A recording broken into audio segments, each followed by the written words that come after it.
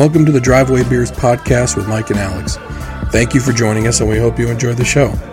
Please like, subscribe, comment, and share on any platform that you're listening on. All right, welcome back to another show. Right off the bat, wasn't supposed to touch the microphone, touch the microphone. I didn't. I was going to, and I said, you know what? I'm not doing it. Yeah, and then I did it. We'll see who's making the noise. Yeah, we're trying to eliminate the ting-ting-tings from the recordings, and hopefully this will do that. And I'm really going to try not to touch the microphone. Okay, but welcome back to another show. Thank you for coming back. Please like, subscribe, comment, share. Smash that like button for all the kids out there. I think that's how they say it. Go to drivewaybeerspodcast.com. Get yourself a VPN. privateinternetaccess.com/drivewaybeers is our code. You'll get yourself a nice little discount on 2 years. It's only $55 for 2 years, which is great for a VPN. When some of these services, you see them advertised all over the place, they're charging upwards of $11 a month, or can even on their deals, they're charging close to $5 or $6 a month. So if you go with the private internet access deal for 2 years, you get it for about $2.11 a month, and it's one of the better VPNs out there. So go to drivewaybeerspodcast.com. Go ahead and click on our link for private internet access and sign up today. We do earn a commission. I just want to put that out there. All right. So there was some big news in the world of politics. One former presidential candidate that we had talked about in the past that we had both really liked, and was actually on the Democrat side. I know most people that listen to us probably think we're hardcore Republicans, but both of us have voted for both parties in the past, and we tend to like centrists, but not party loyalists.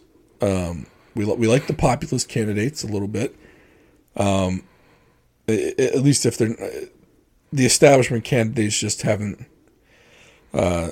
They don't seem very genuine nowadays, and who knows? Maybe they never were. But anyway, yeah, they probably never were. One candidate we both really liked a lot was Tulsi Gabbard, and she was a congresswoman from Hawaii. From Hawaii. Yep, okay. She was in the House. Just want to make sure. I think Hawaii only has one. I think so. I just want to make sure I wasn't shorting her when she was really a senator. Right. But I think she was a congresswoman. Mm-hmm. She posted on her... Shoot. I know she posted it on our locals page, but I think she put it on either Instagram or Twitter. I think it was Instagram. With her official announcement that she was leaving the Democratic Party. Yep. She's not joining the Republican Party, though. And she also did it on Joe Rogan. Right. So October 11th, the episode on Joe Rogan, and she might have put it there first. Maybe she told him first. Yeah. That she was leaving the party.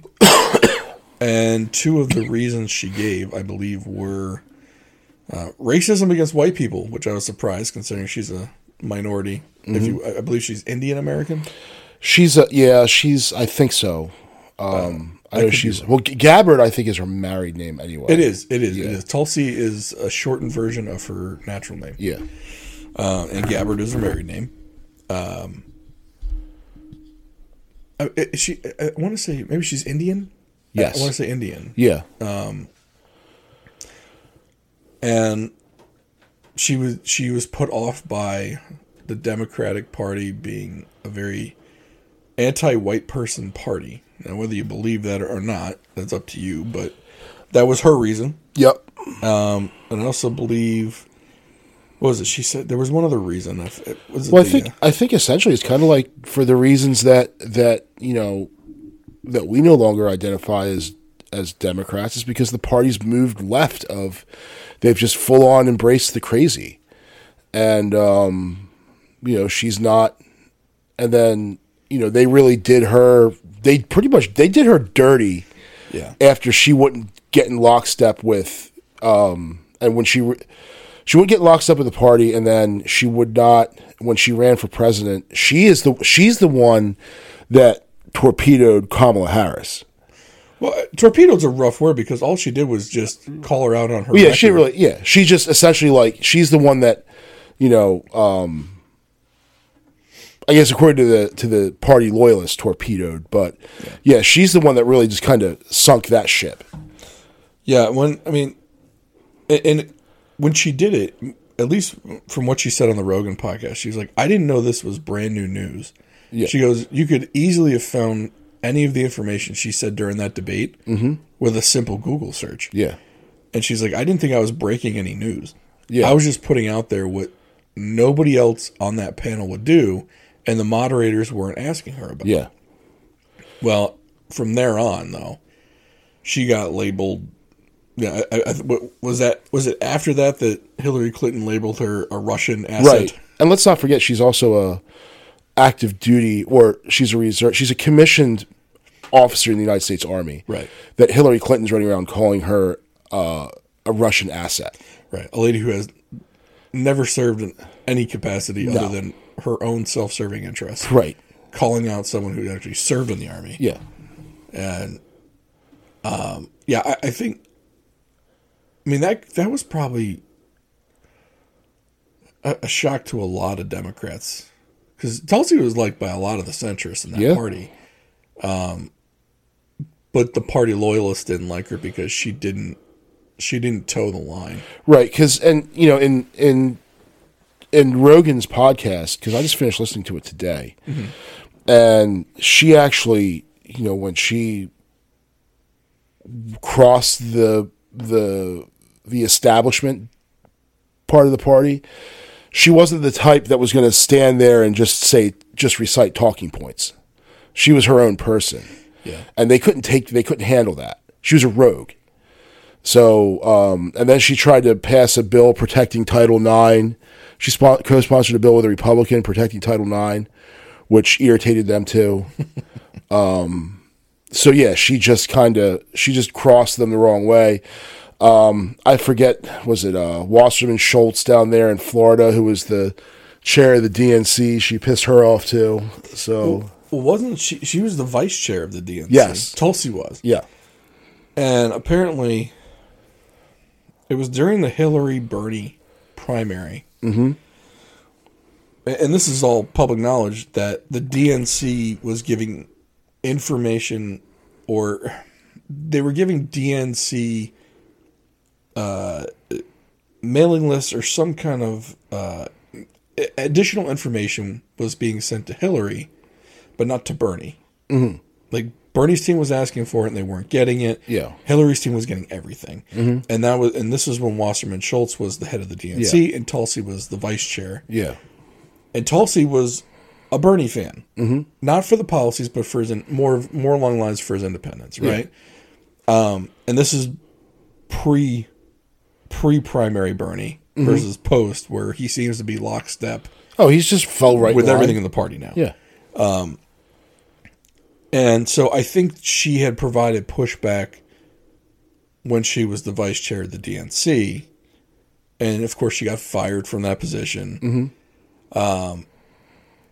But this was all before it got found out that all of this was happening in the background of the DNC. Yeah. And how Hillary had access to information. Yeah. And when I say information, I'm talking like donor files, voter rolls, like that kind of thing. Like, things that can help a candidate win. Mm-hmm. And they were purposefully handicapping Bernie's campaign. Yeah. Which, who knows? I mean, he could have been the candidate had he had all the resources available to him, because that was a tight primary. It was. And he went pretty deep into that. And the problem when you go deep into a primary is that the other side doesn't have to beat you up, because your own side's beating you up trying to get. Right. And a lot of people forget the primary is nothing that's guaranteed. The parties don't have to honor any of that. The parties can run who they want to run. They don't have to abide by the primary. Right. They don't even have to do them if they don't want to. So they do, but I don't. They don't have to. So when the Democrats, just rather than just saying, "Hey, we want Hillary, Bernie, you better just ride off into the sunset," they tried to help Hillary out. because she was the ordained one. She was the next one to run, and then Bernie came out of nowhere. Right, and he found a lot of support amongst, and I'm going to use this word again, populists. Yeah, populists really don't go along with either party. Mm-hmm. They go against someone who's for the people. That's where populist comes from. And of course, by then they were like, "Well, Hillary's not for the people. At least Bernie pretends to be for the people." Yeah. And I think the first primary Bernie was, I don't think you can go deep into two national primaries like that and not really become part of the machine yourself. Yeah. Because it takes so much effort. I think one you can go deep into and make a name for yourself, but I don't think you can do two. I think when you've gone deep into two, you're kind of, a swamp creature at that point. Well, I mean, he's been there since the 70s. Yeah. I mean, before he was a senator, he was a House rep for Vermont. Mm-hmm. Before he was a House rep of Vermont, he was the mayor of Burlington. Yeah. The guy never had an actual job. Right. Right? He was always a politician. Mm-hmm. And nothing against that. Look, I'm sure there are some people do it. They're altruistic. I mean, Bernie at one point was the poorest person in Congress. Yeah. Where, I mean, if we really want to get into some meat and potatoes, I mean, I swear if you just do a Google search of Paul Pelosi, the man had a better investment record than Warren Buffett and George Soros, who happen to be two of the best investors of all time. Yeah. He handily beat the S&P 500. Like, it's not a coincidence that someone no one has ever heard of who doesn't run any fund was just raking in money hand over fist by just getting lucky in the stock market. Yeah. Right? Yeah. That's all it was. It was luck. Right. It had nothing to do with his wife being the Speaker of the House. Nothing. And the fact that the Speaker of the House and the minority leader in the House, well, mostly the Speaker of the House, knows about every single bill before it even makes it to the floor for a vote. Yeah. And knows whether it will be defeated or whether it's going to pass. Yeah. So you're telling me that the husband had no access to that information? Yeah. Of course not. It's against a rule. It's against the rules. Oh, he wouldn't violate the rule. And oh, by the way, this isn't a Democrat or Republican issue, because if you do a Google search for Kelly Loeffler, and I forgot the other, Richard something, I forgot his name. Those were of course, those people weren't found to be guilty of anything either, right? It's just par for the course. But that's how these people, Nancy. I think Nancy Pelosi makes about $200,000 a year. Mm-hmm. Yeah, guess what? And you want to know how much they're worth? What, $200 million? Yes, $200 million. All because of his genius investment. He must strategies. Be good. Yeah, he must be fantastic. He's probably good at everything he does. I mean, some people just have all the charisma. Yeah.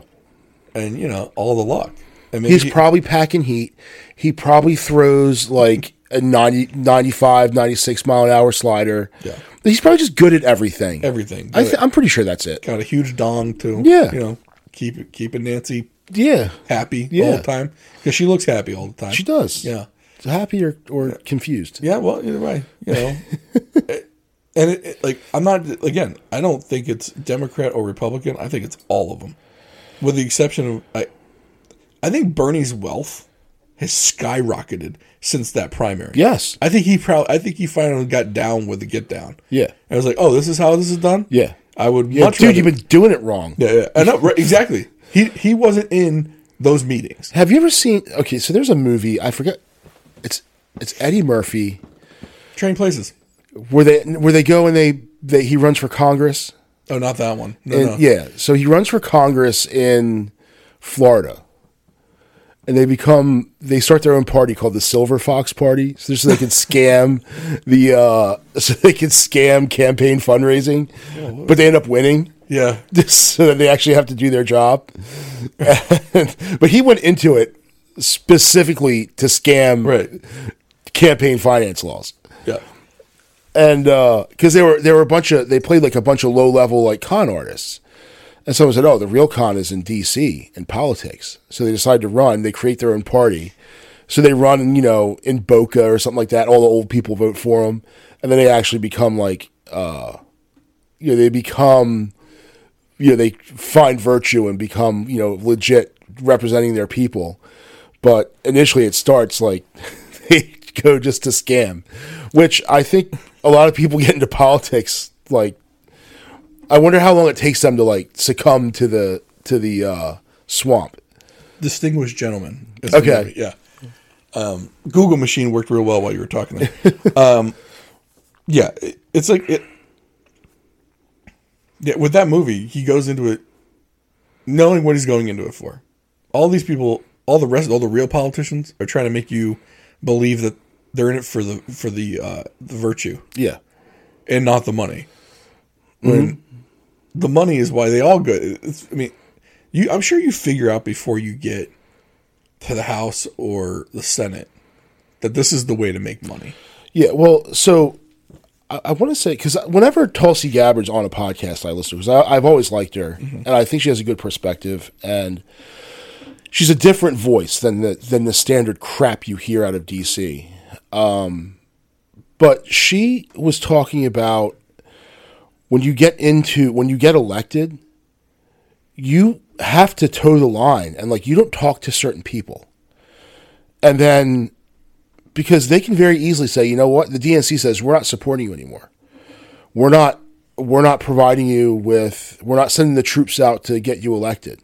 We're going to actually throw our support behind your primary opponent, and that's how they keep them all in line. And the thing is, they're more concerned with getting reelected than they are with actually governing. Right. But, in Rogan's podcast, she got into this thing because, like, Donald Trump throws around the swamp creature term a lot. But really, what Tulsi said, it's this permanent Washington. It's high-level bureaucrats who are either appointees or have risen through the ranks. It's politicians, lobbyists, contractors, reporters. They're all in it together. They all run in the same social circles. They go to the same bars. They go to the same parties. Their wives all know each other. And you can't step out of line from these people because if you do, then you're committing like social suicide. Yeah, she also mentioned that she mentioned two other factors in there. And that was she didn't call them influencers, but she basically put her hands up kind of like above her head as two circles saying that, and there's these other people that have influence. A lot of it. And I thought that was very interesting. It was kind of glossed over in the interview. But she was essentially saying that there are some, if you were in prison, they'd be called shot callers. For all you people that don't know the prison lingo like I do. Not that I've been in the prison. I watch a lot of the TV where I learned a lot about the prisons. History Channel is great for that. Anyway, so essentially there's people that fly under the radar. No one's probably ever heard of them. I think Rogan called them the cabal, which, at this point they've called themselves the cabal. If you ever read that, do you remember? I don't know if you remember that New York Times column that came out, and it was basically how there was these coalition of groups of people that essentially said they called themselves the cabal that saved democracy from Donald Trump. Like that, yes, it was like, wait a minute. So you all colluded it was like the Lincoln Project and BLM was a part of it. Yeah. So it's like this huge coordinated effort of people to ensure someone didn't get elected. But they said they did it for the good of democracy. Right. To protect democracy. They put it in terms so it sounded like they were virtuous in doing so. And people ate it up. Oh, yeah. Like, oh, thank you. Thank you for coming and saving us. Yep. From Orange Man Bad. Orange Man Bad, yeah. But they admitted it. Yeah. You just admitted what everyone thought. That there's a group of people that aren't involved in the actual election or candidate that's affecting elections. Yeah. Like, how, and everyone, and the fact that people just ate it up like that, oh, yeah. Let's thank God you did it. Right. What Meanwhile, in the previous election, it was Russia collusion. Oh, well, yeah. No, that was, yeah. That was bad. Yep. Well, wasn't that a cabal? Apparently. Because all the cabal is against Orange Man bad. And I think both of us has made it pretty clear, like, neither one of us are Trump guys. God, no. You know. But in any case, when you have people who are openly saying, like, we are going to force to counter the free will of the people, well, then that's bad any way you slice it. Right. So, but I love what the terms they use as to why they don't like him. If it's every ism, yeah, right? Misogynistic, or I'm sorry, every istic, misogynistic, racist, yeah, sexist, yeah, all those. He nationalist. Apparently, he hates everyone. Yeah. Oh, he's a white nationalist. Apparently, Yeah. he's white supremacist. I believe is what they call him. All the ists and isms. Yeah, everything. They throw every one of them at him. Yeah. Like, this guy isn't, like, he couldn't not be any of them. Right. Right? You're just throwing it all out there. Yeah. And people eat it up. And there was a comment. So someone was on Twitter and they were like, you know, like, I was wrong about the COVID jab. You know, I apologize. I unwittingly knowingly spread the information about the COVID jab, preventing COVID transmission. Mm-hmm. And then someone goes, when the apology, and someone's like, oh, I accept the apology, whatever. Just people on Twitter talking, right? And I was like, when the apology is as emphatic as the hate against people who didn't believe you when you were saying the wrong thing, then I'll accept the apology. Yeah. Because you went after people. You made those jabs mandatory. What about the people who are still getting fought? There was that Coast Guardsman. Well, Coast Guard, the Army, the guys from the Army that lost their jobs. Nurses lost their jobs. It's a public health crisis, but let's fire nurses. Right. Yeah. Doesn't make any sense. You're now, so after they've been in the trenches for 2 years fighting this thing, now you're going to mandate that they get the jab. Yeah. Now they can't, now after everything has died down and you don't need them anymore, now you're going to make it mandatory for a nurse to get it. Yeah. And if they don't, we'll fire them, even though you spent 2 years working without it, working horrible hours because there weren't enough nurses. Right. But now that you don't need them, because things have died down, well, F you. Yeah. You don't get it, now you get fired. Yeah. I obviously didn't need it when you didn't care about me enough to say I shouldn't work in these hospitals without it. Mm-hmm. So, but now I need it? Right. And I think a lot of nurses were like, nah, I'm good, thanks. Well, there was a big court case out of New York, I think, that said that when the city let go all those policemen and firefighters, that was illegal. Right. And the city can still appeal it, but if the city loses that, they're going to be paying a lot of punitive damages and back pay to those guys. And they deserve to. And it's not like those people have to go back to work. Yeah. They're not saying you now have to convince that person to go back to work for the people that just treated them like garbage. Yeah. Good luck with that. Because if I was one of those dudes, I would have moved right down to Florida, gotten hired by one of those. So the deputy, the sheriff's offices in Florida are actively recruiting NYPD officers. Mm-hmm. They're like, come down here. We love the police. We'll treat you well. The pay is better, especially when you consider cost of living. Right. So like, yeah, send the check down to my new address in Oskaloosa County, Florida. That's right. Or Orange County, Florida, or wherever I am. Send the check down there. Thank you. Yeah, well, you can come back because we need cops. Man, no thanks. Yeah, and it's not like those checks are going to be small. No. You're going to pay out big checks, and they're going to go work somewhere else making a good living. Yeah. And without half the hassle. Yep. And it's all self-inflicted. Yeah. Like, your hospitals are understaffed because you fired the nurses that didn't want to get the jab. Mm-hmm. And you're complaining that the hospitals are understaffed. You did it to yourself. Right. You're complaining about crime going up because you don't have enough police officers.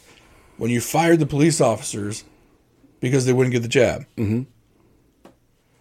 you did it to yourself. Yeah. And nobody has, and the funny part is that I don't think they realize that there's this sentiment outside of that city where people are saying, sorry, Charlie. Yeah. You did it to yourself. Well, Eric Adams was up there talking about like how New York has a brand. Kansas doesn't have a brand. New York has a brand. And I'm like, okay, New York does have, there's something to, but you guys are in your own little bubble. You're so impressed with yourself that it's almost like you've forgotten how ridiculous you look to the rest of the world. Like you're blinded by your own, your own love for yourself. Well, he doesn't understand what the brand is. Yeah. The brand is glitz and glamour. The brand is opportunity. Mm-hmm. Like, if you can make it here, you can make it anywhere. Yeah. That's what people don't go to New York City for the politics. Right. They might go for the diversity. People leave because of the politics. Well, yeah. But, I mean, they had that problem before Giuliani was elected mayor. Mm-hmm. And then Giuliani helped clean up New York City. Yep. And made it so that tourists were welcome back in the city and didn't have to worry about being mugged and stuck up. Yeah, he closed the sex shops in Times Square, got all the bums out of Penn Station. I mean, not all of them. They're still. Right. I mean, a bum in Penn Station is part of the charm of Penn Station. And I'm not saying, the person Giuliani is now is a great dude. Yeah. But for New York City, he brought a lot of people back to New York City, even if they were just tourists. Mm-hmm. Which it kind of brought New York City back to being that city on a hill. Yeah. That beacon of light. That's where people wanted to go. That's where things were happening. Yeah.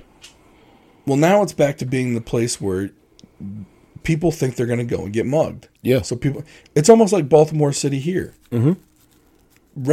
As much as people want to say, oh, you're racist for saying this. No, you're not understanding human psychology. Yeah. And sociology and psychology of the human brain. People are going to avoid a place where they're more likely to be harmed. Right. And also a place that Survival. has apparent disorder, which Baltimore City does. When they have gangs of kids that are running around just beating and mugging people at the Inner Harbor, that's a problem. When you have when you have these dirt bike and ATV crews running through, it's lawlessness. People observe it. And I don't want to hear the racist argument, because if you go to Prince George's County, where you go to Bowie or Mitchellville or anything like that that is predominantly black, don't have that problem. You don't see any of it there. So I'm gonna discount that argument for Baltimore City right off the break, because if you look at the neighbor to the south, and they don't have those issues like Baltimore City does. So let's cut that. Let's just chop that right now. Remember, the schools are better. Yeah, I mean, it's a better life. Yeah. I mean, and it's still predominantly black and Hispanic. Yeah, it's 85%, I believe. Yeah. But I mean, and the other, even going back to, I mean, if you want to talk about the dirt bikes and the ATVs, or the squeegee boys, mm-hmm. right? It's chaos that people don't want to go toward. Yeah. Even if, let's say no one's going to be harmed, right? Which they could be, but let's just say there isn't. Mm-hmm. It's the chaos. Nobody wants to go toward most people are not built like police, firefighters, army vets. Yeah. They're not going towards the danger. Yeah. Most people, I'm going to say, I mean, if you take out police, firefighter, first responders, all that stuff, you got maybe 92% of the population left. Yeah. That 92% is ingrained to think to stay away from problems and trouble. Mm-hmm. And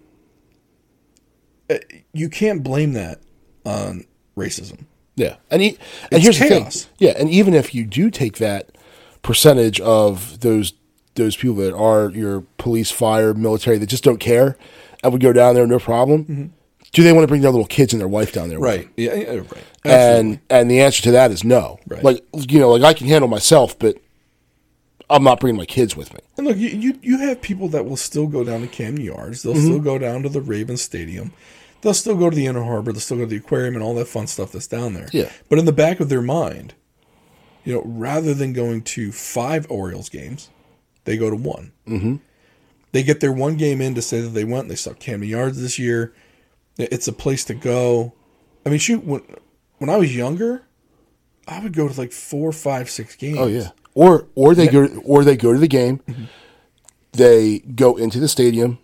They watch the game ends, and they leave. They don't hang out for a beer. Right. No one's they on the don't harbor. Go to eat dinner. It's not a game, dinner or a game and dinner or whatever. It's we're going to go in, we're going to watch the game, we're going to leave. We're going to pay to park on site, or we're going to ride light rail in from Glen Burnie, and it's going to drop us off right there. Yeah. And when it's over, we're leaving. So it's the same thing for the theater too. Mm-hmm. Like my wife and I, we went down to Little Italy to go get a nice Italian dinner from an authentic Italian family. If I'm assuming they're still owned by the families that live down there. And then we had to drive a little ways to get to the Hippodrome. Well, on the way there, we saw an assault, and I think we got asked for money twice. Yeah, I don't care about the asking for money. That's going to happen everywhere. As long as they're polite and you say no and they let you go, fine. I don't care. Yeah. But to witness the assault on somebody, is like, okay, well, the immediate thought is, well, that could have been us. Yeah. So we went and saw we went to dinner, saw the play, and immediately after that, I was like, I'm not going back to Baltimore for a while. Mm-hmm. Not after what I just saw. Yeah. Now look, call me a coward, call me what you want, but I'm not. I'm one of those people that's saying, if I can go get that same experience in DC, I'm going to get the Kennedy Center. Dinner, yeah, right. If I can go to dinner and then go to the Kennedy Center and see that same play, I'm going there because the Kennedy Center's in a nice part of town. Yeah. I know I can go to DC, and I guess the roles used to be reversed back in the 60s and 70s. Like DC was not a good place, but I mean I feel much safer going into DC. Yeah, and I can go take my wife dinner, theater, and I feel completely safe. Mm-hmm. If I have those options, I'm doing that. Yeah, I mean shoot, we could probably even stay in Annapolis and do that if we wanted to. Mm-hmm. My point, the point is that people are not instinctively going to go to some place where they have a higher percentage of bad things happening to them. Yeah. Whether the thoughts are unfounded or not, people are always going to be risk averse. Yeah. It's just what it is. So I'm trying to think, what were we talking about before we got to this? Tulsi Gabbard. Tulsi. That's what it is. But so essentially, she was basically saying that she didn't like the ideology that the Democrats were now putting out. Mm-hmm. She said this, and we've said this before. The Democrat Party used to be the party of the workers, party of the unions. Yeah. When unions were still good. Yeah. Unions now, like I still think like the police union's good. Firefighters unions are probably pretty good. Nursing, there are some good unions still left out there. Well, I think you also have to differentiate between the national union, right, and the local, the local. So like NEA, there's NEA, and then there's the local county teachers association. Yeah. So, but even they're getting less and less teeth to them. Yeah.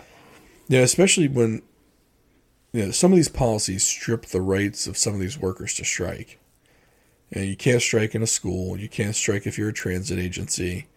Police departments and fire departments can't strike. Right. And they did that because they would have the city over a barrel. Yeah. Because you're going to take out all the public safety and let the streets run lawless if you don't give them what they want. Yeah. All right. You can't really do that either. But then you took away any bite that they had by saying, well, you can't strike anyway. Or saying any job action is illegal. Right. So if you work to rule, if you get together and say we're going to work to rule, that's illegal. Right. So you can't coordinate it on a big scale. Right. Or if you do things like the fire department goes and every single truck that is out broken or needs work, you drop them all off at fleet at their fleet maintenance at the same time. Yeah. Like that organized kind of thing doesn't, like, that's something they can't do. Well, what can they do? Yeah. And unfortunately, I mean, the top of the national unions just got so fat off their local folks. Yeah. I mean, Richard Trumka makes like, I think the dude's making like millions a year. Is that the AFL-CIO? Yeah, yeah. I mean and then you got the auto workers union head. I think like the teachers head. I mean, they're all just raking in money hand over fist, and who knows where they're getting on the side. Yeah. And that was one of those things where, before Hoffa, like the union guy usually came up through the ranks. Mm-hmm. And so they used to be the worker. Yeah. And Hoffa kind of changed that. And the movie, what was that movie with De Niro, Pesci? It was that 3-hour long, The Irishman. Sorry. Mm. The Irishman kind of went into the details of Jimmy Hoffa. Yeah. Al Pacino played Hoffa. It was a good movie, but it kind of went into what was going on at the unions at that level, and it only got worse. Yeah. So basically, she was saying the Democrat Party isn't a party for the workers anymore. No, it is now the party of the political elite. And the funny part about that is I want to say just 10 years ago, that was what you would have said about Republicans. Oh yeah. It's shocking to me. And it's done this flip, and I can't figure out. I think I think part of it is some of these really wild lefty things they do. If you want to get into some of the trans stuff, and to me, like, if someone is feeling that way and that's what they, like that, okay, if that's what's best for them, and I'll honor that and whatever. But that's great. If that's how they're going to live their life and that's how they're going to be happy, okay. I think people start drawing the line when it becomes, well, now we're going to try to influence your children. And at that point, like, no, that's a decision of me and my family. That's not a decision of that I want a teacher. Oh, well, you're afraid that your dad's going to not be happy that you and I identify as this. So, okay, at school, you're going to identify as this. And when you're at home, but we're not going to tell him. Like, no, that's a family decision. The government needs to stay out of that. Or if you don't allow your child to go look for services, child protective services can be called on you. Yeah. And keep in mind, there is a lot of effort going into these types of things for a portion of the population that's under maybe 0.5%. Oh, it's very small, yeah. It's tiny. Yeah. But there's so much attention to it. Yep. And for those that don't think that this is real, I went on the New Jersey School Board website, mm-hmm. and it posted the curriculum. Mm-hmm. And the curriculum for K through 2, kindergarten through 2, talked about gender affirmation. So we're talking about 5, 6, and 7-year-olds. Yes. Yeah. And like, so this was the statewide Department of Education that was sending the curriculum down to the locals. Mm-hmm. And they were saying that this is what was going to be implemented. And of course, people found out. But, I mean, it's buried in a 100-page document. Yeah. And very few people are going to read that 100-page document, but somebody did. Mm-hmm. And somebody found out. And then I went and I read it, and I was like, wow, sure as shit, there it is. Yeah. Like, and people was like, and if you go on any of those Democrat websites or media like MSNBC, well, this isn't happening. Yeah. It's not happening. Right. The parents in Virginia are crazy, which led to the NEA writing the letter for the DOJ, trying to persuade the DOJ to label parents at Board of Education meetings as domestic terrorists. Right. Like, that was actually done. Mm-hmm. That memo exists. Yeah. And for major news networks like a CNN, an MSNBC, which, look, say what you want about legacy media, but when you combine it with the New York Times and the Washington Post, that's a lot of people that read those things and listen to those things. And all they're saying is, oh, these people are crazy. It doesn't exist. Mm-hmm. It doesn't exist. Right.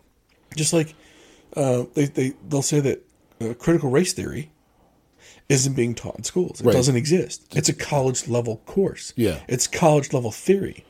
Yes, but parts of it have trickled down. Mm-hmm. The parts where it talks about there certain races are oppressors and certain races are oppressed. Yeah. And again, if you go on the Sacramento Unified School District website, it puts it there in black and white. Mm-hmm. That's what they're going to do. They're going to separate children by race to talk about race, and they're going to teach the white kids that they're oppressors, and they're going to teach the minority kids that they're oppressed. Like you don't have to look hard for it. Yeah, and that doesn't do any kid any good. No, it doesn't. Yeah, it doesn't. And the funny part, I don't know who's more up in. It's almost like the white people are more okay with this than the minority groups. Yeah, minority groups think this is nuts, and they're they go to board meetings, board of education meetings. Like, what are you doing? Yeah. Like, you're teaching my kid that he's oppressed. Yeah. And so now the parents have to undo what the schools are doing. Yeah. And all that the mainstream media tells other people in that bubble is, it's not happening. No, that does not. No, that's not happening. It's college level. It's at the college level. Yeah. Okay, yeah, but the theory might be college level, but parts of it are being trickled down. Where are these people learning? Like, if it's at college, someone's taking that course. Right. And then that person, one or two of them come out and become teachers or school administrators, and it works its way down. Right. And it just divides people. Well, and then you've got the people that say, well, we're not teaching that here. It's not in our curriculum. Mm-hmm. You get a teacher or someone who works in the school. It's not happening here. I'm not saying it's here. Yeah. But I'm saying whoever is pushing this, try to push it somewhere else. Yeah. And it's being taught in other places. They just didn't get to here yet. Yeah. Or some of the places that they got to pushed back. Mm-hmm. And that's what you saw in Virginia. Yeah. Now, there were other things in Virginia that were going on too, though. And then they said, well, they're trying to ban books. There were some books that were in elementary schools that were showing full-on fellatio. Yeah. In an elementary school. Yeah. Look, I'm not for banning books, but there are age-appropriate books. Right, and you know what I mean? Yeah. I'm not saying ban the book. I'm just saying that's not a book that should be in an elementary school. Right. Like, is that so bad? Yeah, it's like you're not putting hustlers in elementary school. You know what I mean? You're not putting Playboys in there. Yeah. Like, you can find them in the library. I think you can find them in the library, but not the school library. Right. It shouldn't be at the elementary school library. Right. At least wait till middle school. Or even like a romance novel or something. Yeah. Like when they get a little steamy talking about all types of stuff going on, things touching, insert and outsert. Yeah, is 50 Shades of Grey going to be in the Broadneck High School library? Should it be? Sure. But I mean, and the things that we're talking about aren't nearly as graphic as what was put in those schools in Virginia. Yeah. Like, they showed pictures of it. It was graphic. Yeah, I've seen some of the pictures of that stuff that comes out. I'm like, this shouldn't, because I remember when I was like, I think it was 5th grade when they separated the boys and the girls. They had the birds and the bees talk where they, the parents had to sign a permission slip for the kids to be able to participate in that. And the first reaction, well, where's your source? Okay, when I'm looking at these things, like when I'm just reading things and I come across it, I'm not earmarking it. I'm not like keeping a list of these things. Yeah. So that when Joe Blow asks for a source, I just have them at the ready. Yeah. Like, I barely remember where I read it from, but my eyes saw it and I did read it. Right. And just because you asked for a source and I'm saying, well, I don't have it right now, doesn't mean it didn't exist. Right. Now, look, I get it. You want to you want sources, but guess what? You got the Google machine too. And if you want to tell me it's not there, go ahead. Yeah. But if you also don't want to do the research to find out if I'm being truthful with you, that's not on me, that's on you. Yeah. You can keep your head in the sand all you want. And I'm not saying that to be derogatory, or I'm not saying that to talk down to people, but I'm just saying, look, if you don't know, you don't know, and that's fine. But if someone says that they saw this, Yeah, you can either disprove them or just admit that you don't want to do the work to disprove them. Well, if you came down here and said, "Hey, dude, I just saw a UFO and it landed in front of the house and it's there right now," I could do one of two things. I'd be like, "No, you didn't. UFOs don't exist, silly." But more likely, I'm going to run up the steps to go see if I can see it for myself. Mm-hmm. Whether I'm pro UFO or anti UFO, I'm still going to want to see if it's there. Right. So the same with this, like you can find it just as easily as anybody else can, but they want to say, well, where's your source? Well, I don't know what the source was. Well, then if you don't have the source, it doesn't exist. Right. When you know damn well it does. Right. So where's the source for a UFO? Well, my eyes, I saw it. Right. Well, where's your source? Where did you find this? You go upstairs and look at it. I don't believe you. It's not there. Right. When it's there. So now we're at 45 minutes. We had a lot more planned for this. Because we did want to talk about Ukraine, Putin, and nuclear war. Yeah. Essentially, I thought we'd put that to bed in the early 90s, but apparently we have all these dolts and dullards in Washington who are running things, and we're back to that now. So yeah, I mean, nuclear war. There is no winner. There is no loser. Well, I'm sorry. Everyone's a loser. There are no winners in nuclear war. Everyone will die. Mm-hmm. Because everyone. Well, not everyone. But the lucky ones die in the first strike. Well, and look, a lot of people are going to think that you're nuts by that statement. Yeah, I completely agree. Yeah, if there is a nuclear strike and the whole world's just going to burn, yeah, I am hoping that I'm done within the first 5 minutes, and I'm hoping it's quick because anyone who's left is going to die that slow death. Yep.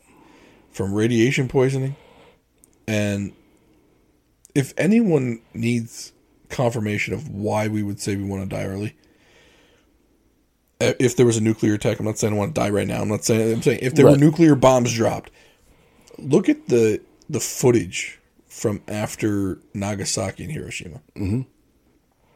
And then they kept records of what problems those people had that survived. Yeah.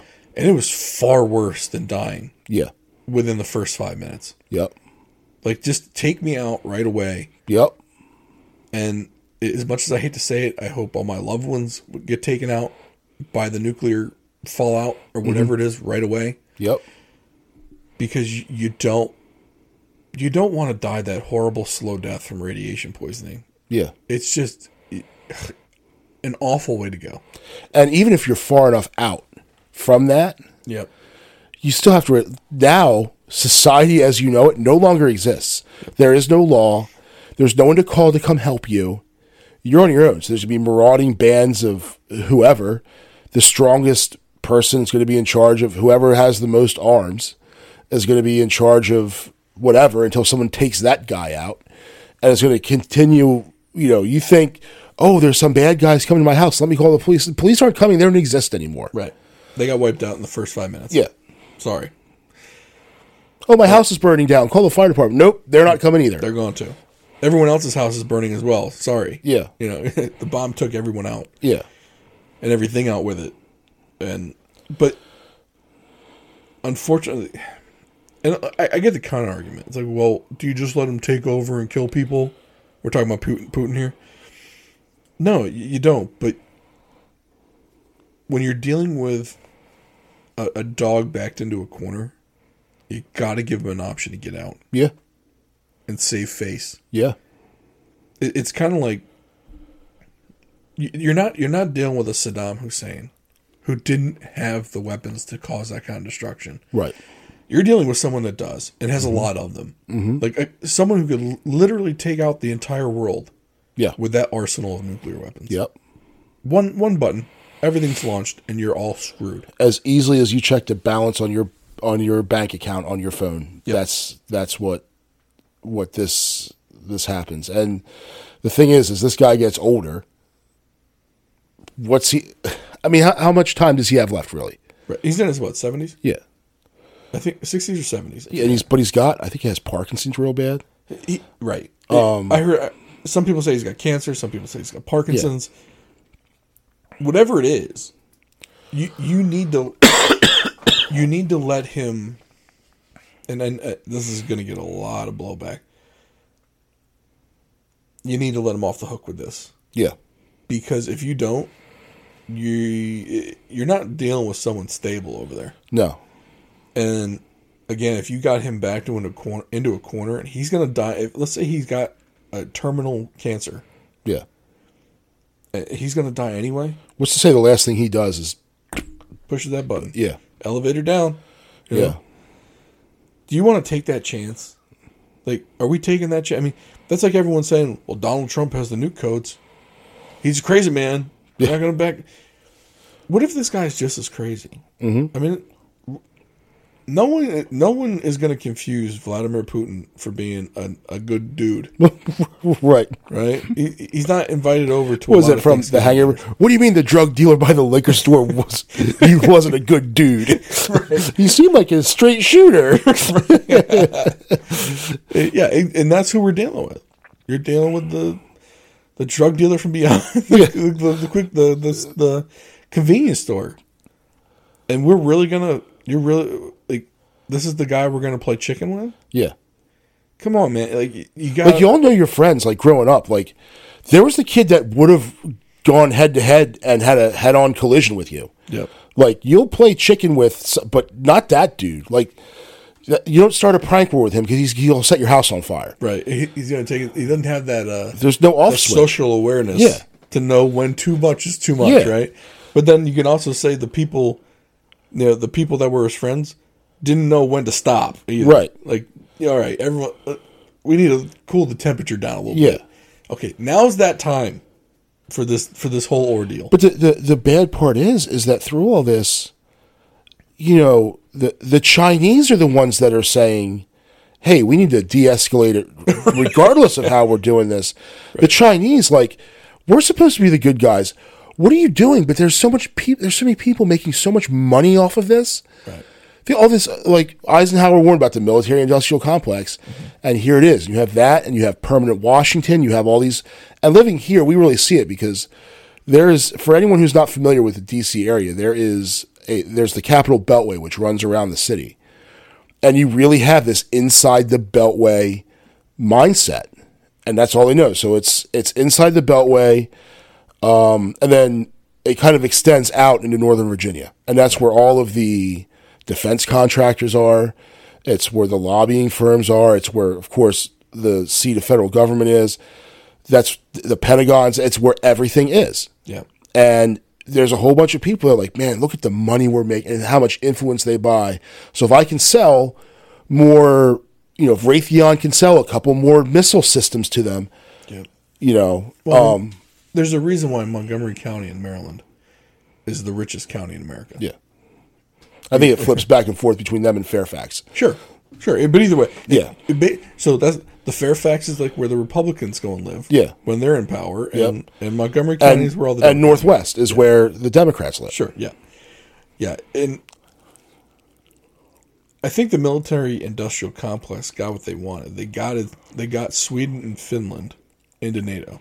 Mm-hmm. Which meant they had to up their defense spending to 2% of their GDP. Yeah, which meant they're buying stuff from Raytheon and Lockheed Martin. Yeah. They're gonna buy some F/A-18s and F-35s and some of the.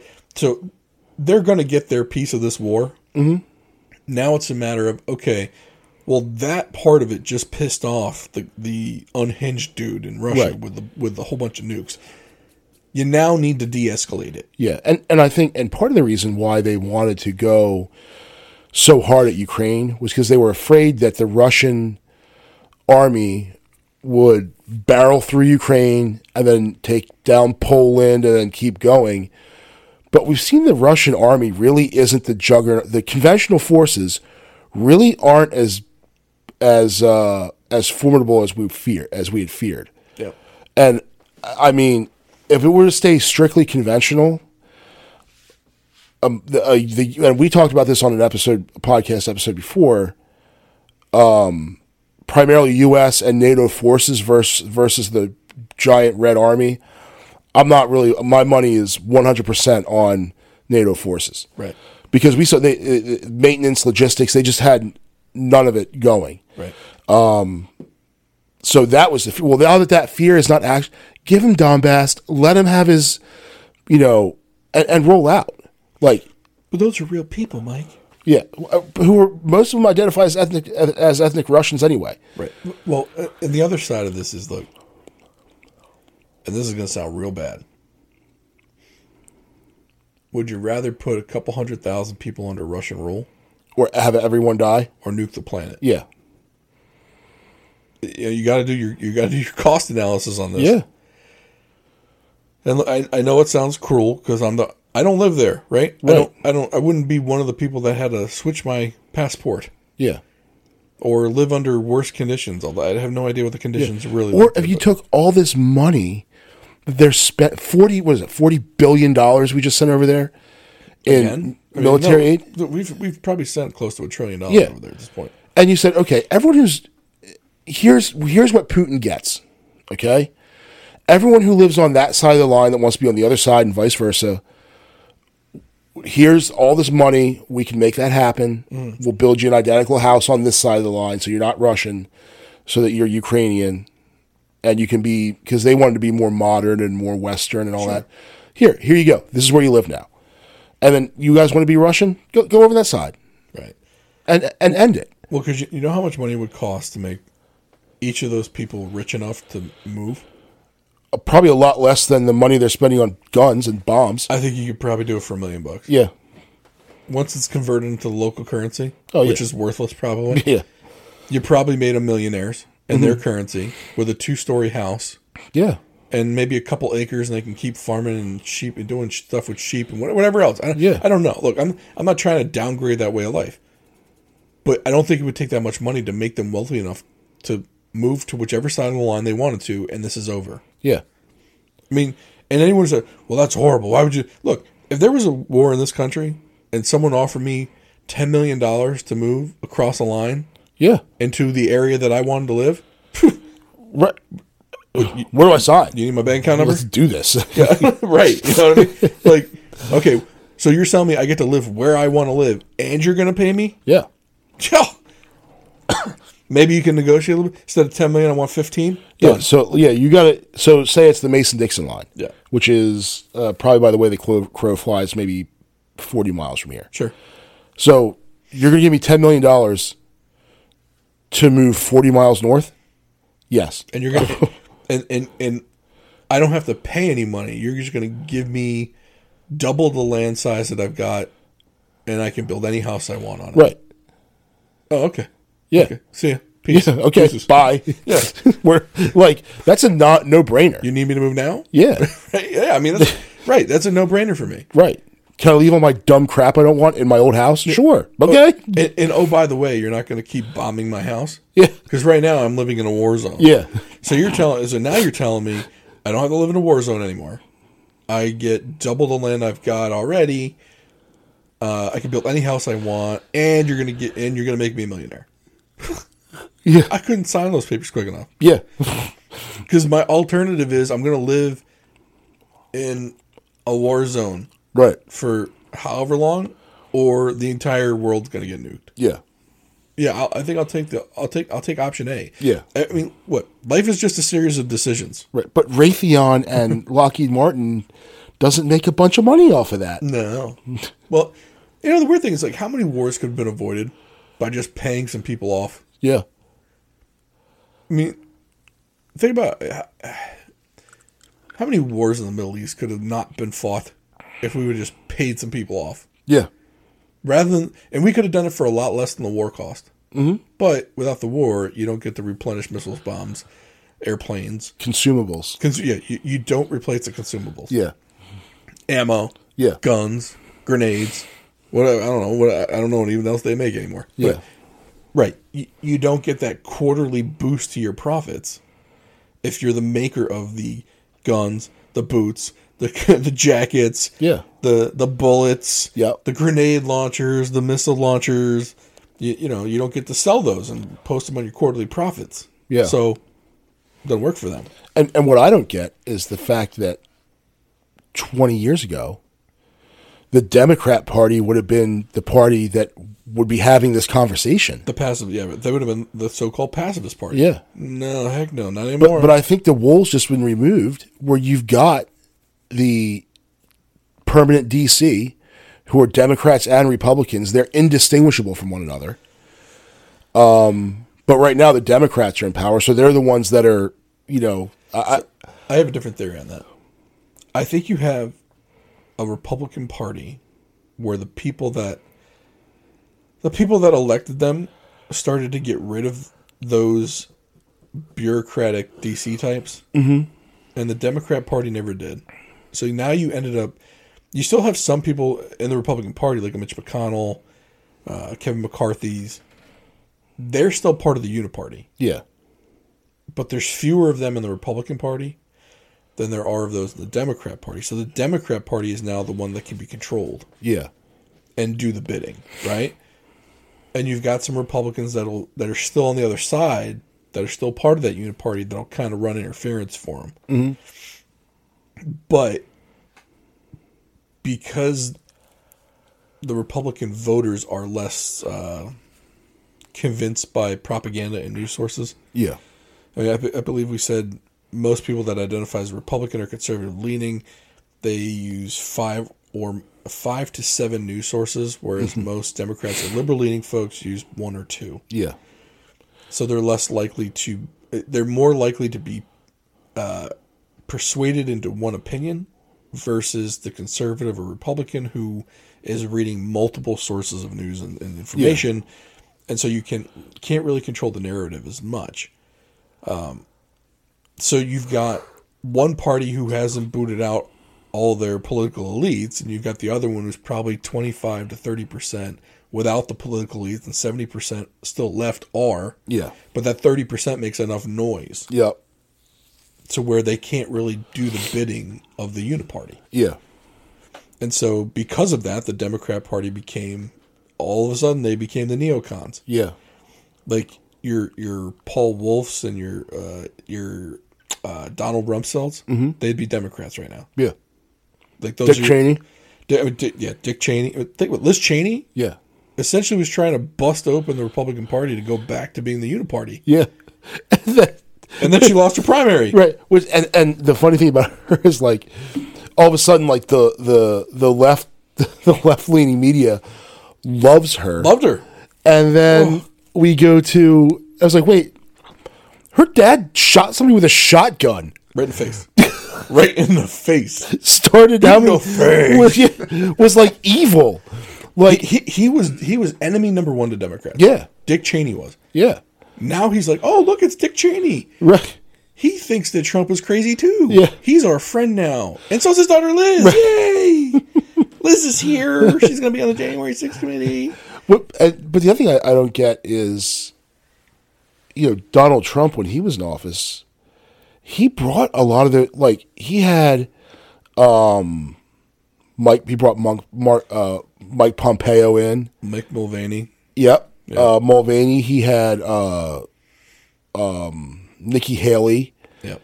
Michael Bolton. Oh, that was such a bad move. Dude was just a complete war hawk. Yeah. And the funny thing is, none of these motherfuckers, excuse my French, that'll probably get us the language flag. Maybe we'll bleep that out.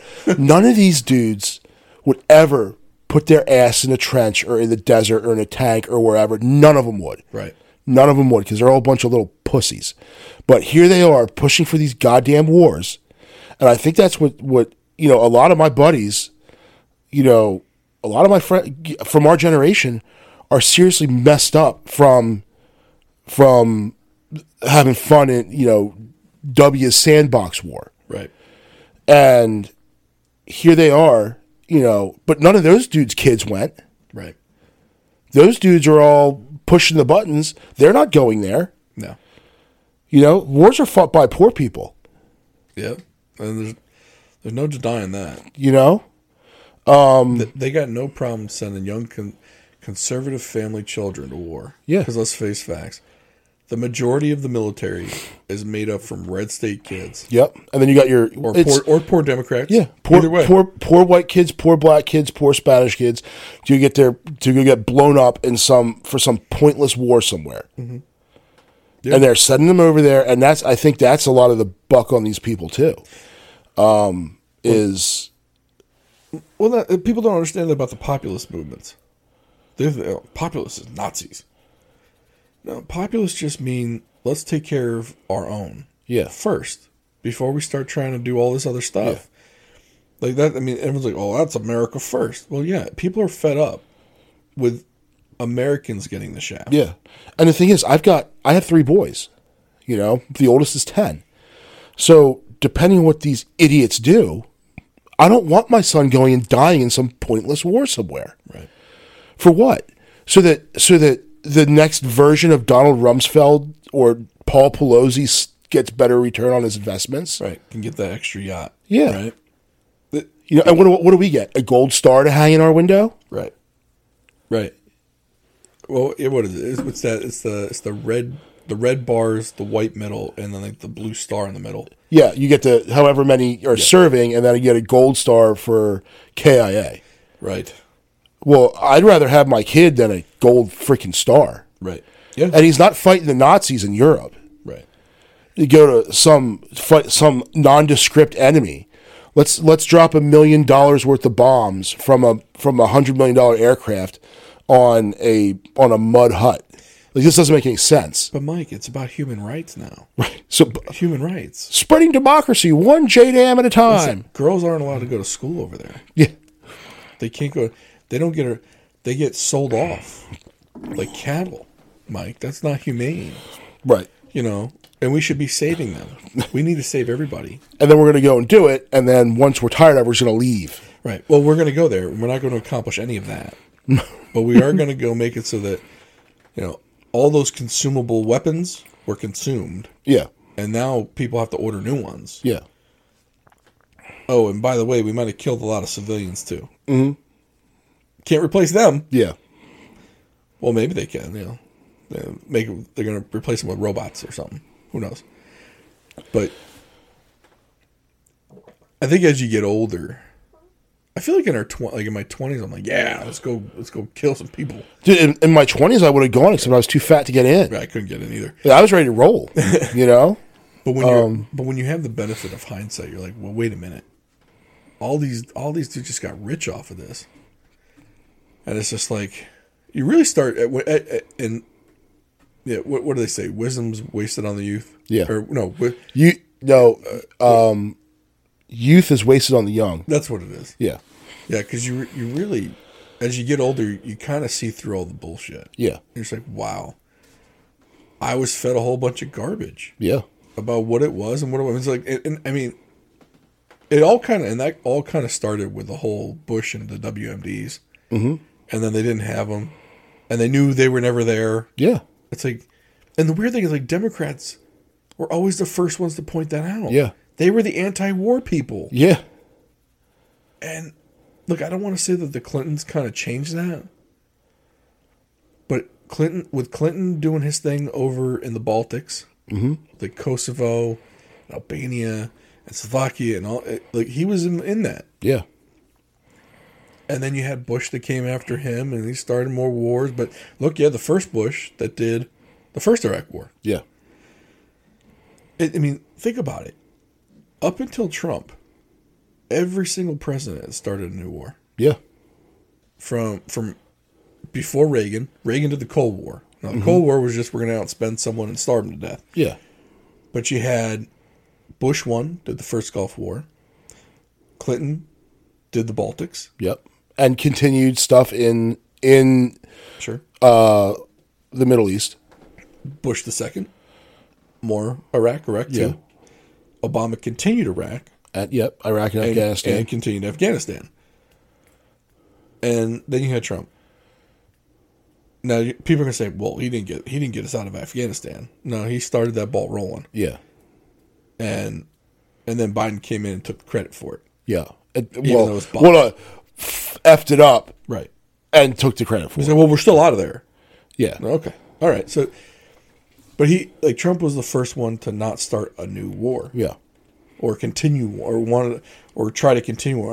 Although, because didn't Obama start Syria? So that was all us and the Russians. Right. So yeah, Obama was. But he started that one. Right. So that was all part of that Arab Spring. Right. When they were letting all the uprisings go, and that started and it's still going on, but that started with, I'm sure there was operatives and all kinds of stuff down there helping the rebels or whoever they were against Bashar al-Assad. And not a good dude by any stretch. Nope. But, he's, bombing his own people. But the thing is, they all do it over there. It's nothing new. And then the Russians come in, but that created this vacuum which allowed ISIS to spring up. And ISIS, everyone's so bad. Even Al Qaeda was like, "Whoa, these guys are pretty awful." Right. You're bad when Al Qaeda's like, "Ugh." Right. People that literally took Daniel Pearl's head off. Yeah. On YouTube. Right. And they're like, "Ooh, I don't know if we can get down with that." When the Taliban and the Mujahideen and Al Qaeda is like, "Yeah, y'all are pretty kind of crazy." Right. They're like, "Please save us from them." Yeah. So now Trump did go in there, and they did some spec ops and bombed the crap out of ISIS, which I don't think anyone here is thinking like, oh yeah, let's keep ISIS around. No, but it was a much less personnel intense movement. Yeah, you weren't putting more young kids in harm's way. Yeah, you were using the technology you had so that you didn't have to do that. But one of the issues is that during that time, the Russians were operating aircraft in support of Assad. We were operating aircraft in support of the rebels. Mm-hmm. It really could have gotten nasty had, say, an American and a Russian aircraft started tangling with each other. But didn't they kind of start working together to get rid of ISIS? Yeah. So then it turned into Syria, Russia, and the U.S. and the rebels. Yeah. Just trying to get these people the hell out. Yeah. So we can't have any of this. Right. We'll go back to fighting later. Yeah. We need to get these guys out. Right. So that was such a weird and confusing war. Yeah. It still is. I still don't think I know it. No. I don't know the details of all of it. We just gotta wait for the next group of assholes to pop up over there. So, sure. Or anywhere. I mean, shoot, they could be in North Africa. I mean, remember this? You don't hear much about the Somalis pirates. No. Hijacking ships because they started arming the people on the ships. Yeah. Well, there was also I forget the group that was affiliated with Al Qaeda in Nigeria. Right. So the ones that that kidnapped the girls, Right. And then there was the lazy, hashtag Save Our Girls. So the big news: Tulsi leaving the Democrats, and all the other political fun stuff we just talked about there. Toward the end of this episode, we told you guys every 2 weeks we would talk about our weight loss. Although loss is going to be a fun word this week. I did not lose any weight at all. No, me neither. No, I might have gained some. In fact, I don't think my scale goes above 350. So I don't know if I can actually take my weight anymore unless I go to the doctor's office. You got to go on Amazon, get a Fat Boy scale. That's true. I could do that, right? I mean, I have one. Yeah, I should do that. I need to go get a new one. So I'm going to say that I'm going to be optimistic. I stayed steady at 350. Yeah. So I am working another angle. So I guess 2 weeks ago I went to the urologist to get some dude stuff checked out, and the urologist sent me to get some blood work done to check my testosterone levels. So I did that. Do you have the results back? Not yet. Oh. I had the blood drawn today. Oh, all right. So I kind of didn't work out or eat right or do anything over those 2 weeks. It works out as a cliffhanger for us. Yeah. Because now people will get to find out what happened 2 weeks from now. Yeah. We'll see. And I don't have my appointment until November 29th with the naturopath. That's when I'll start doing all my blood work, find out what's going on with me. and I looked more into those GLP-1 drugs. So I guess there's like GLP-1 and GLP-1 RAs, which are receptor, whatever. I don't know what the heck it is. It sounds like the side effects are pretty nasty. Ugh. Like as far as like nausea, vomiting, and diarrhea go. No. You want to have me not do something? Throw those in there. I could do a head cold. I can do any of that. I had COVID twice. I was fine. I'm not dealing with like norovirus. No thanks. And that sounds like norovirus. Yeah, for me, vomiting and nausea are my two no-nos. Yeah, diarrhea, whatever. I'll handle that. I'm used to going a lot anyway. Yeah. For me, the nausea one would be bad. It's not everyone that does it gets it, but I could see myself trying it and maybe tapping out after 2 weeks. Yeah, because it's once weekly. Yeah, on the injection, it's seraglutide, which is Wegovy. Yeah. Now, of course, when Rogan and Tulsi were talking, they were talking about it's either seraglutide or semaglutide. I forgot which glutide it is, but anyway, basically they were busting on Kim Kardashian for talking about it. But it is as much as we love the FDA on the show, but it is FDA approved for weight loss. So there is some medical merit to it. It's not just Kim Kardashian trying to hawk some stuff this time. So I don't think she's got any, unless she's got some stock in the pharmaceutical companies that sell all these, but every single one of them has their own version. Yeah. So the good news is like it's one of those drugs where you can go on it for a few months, lose some weight, and go off of it. But it also just, from the way now I'm seeing that they work, it basically just makes you feel full. Okay. So it almost works like a gastric bypass in that it makes you, it doesn't allow you to eat. Like you lose your appetite for the most part. And that could be where some of the nausea and vomiting come from.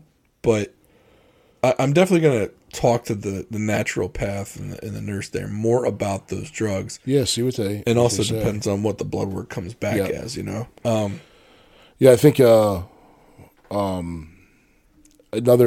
so talk about the naturopath, for anyone who's interested, he has a podcast. His name is Dr. Jade Teta, Teta. And his podcasts, if you just search Jade Teta podcast, you'll find it. Yeah. But he gets into a lot of this stuff. Yeah. A lot of the blood work, a lot of the naturopath, and digging deeper into what causes a lot of ailments. Rather than, we call it healthcare in this country, it should really be called sick care. Right. And then another guy, Dave Smith, who does the comedian and politician. Yep, there's him, and then I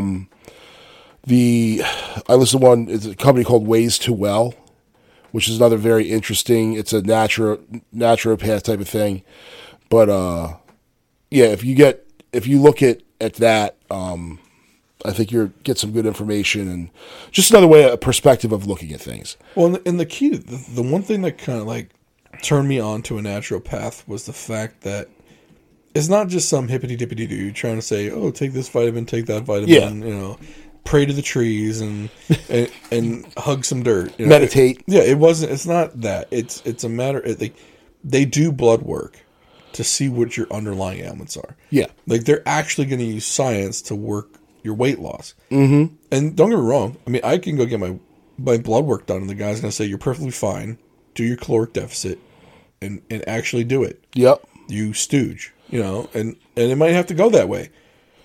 But it's better than trying everything, nothing working because your body chemistry is shit. Yep. So if we can work out the body chemistry first and then go back to that without the drug, great. I'm not saying like I definitely want to go on the drug. I'm not dead set on going on a seraglutide or whatever, semaglutide. I'm not dead set on that. But at least with the blood work, I will know for 100% sure what's going on in my body. Yeah. Yeah, and just a correction, it's not Dave Smith. That was a good episode, though. The guy's name is Brigham Bueller. Okay. So, oh, you were way off. Yeah. Samsonite. But I listen to them because I go through and I read the description and decide whether I want to listen. So Brigham Bueller, that's the company Ways to Well, and then the Jade Teta stuff it's called the Next Level Human, and he gets into a lot of workout stuff. He gets into dietary stuff. His whole thing is the toggles, which is the eat more, exercise more model, eat less, exercise less, that sort of deal. So, but check those guys out. I think you'll get some good information there, just to different perspective rather than just, caloric deficit and eat steamed toast. Definitely. We ran a little long. We're at 1 hour and 20 minutes on this, so they'll probably, once I put in the intro, we'll probably be like 122. So we probably our longest episode yet. Yeah. And we hope you stuck around. We hope it was informative. I know we talked about some politics stuff, but we also wanted to make sure we got you an update on the weight loss, because we did promise that every other week. So you won't hear about any updates next week, but you will hear about it the week after that. So we appreciate you listening. DrivewayBeersPodcast.com. Listen on any platform. You can go to DrivewayBeersPodcast.com/subscribe. Click on any one of the podcast platform buttons. It will send you directly to the show. Or just type in Driveway Beers and we come up. And any platform you got. We appreciate you listening, and we will talk to you soon.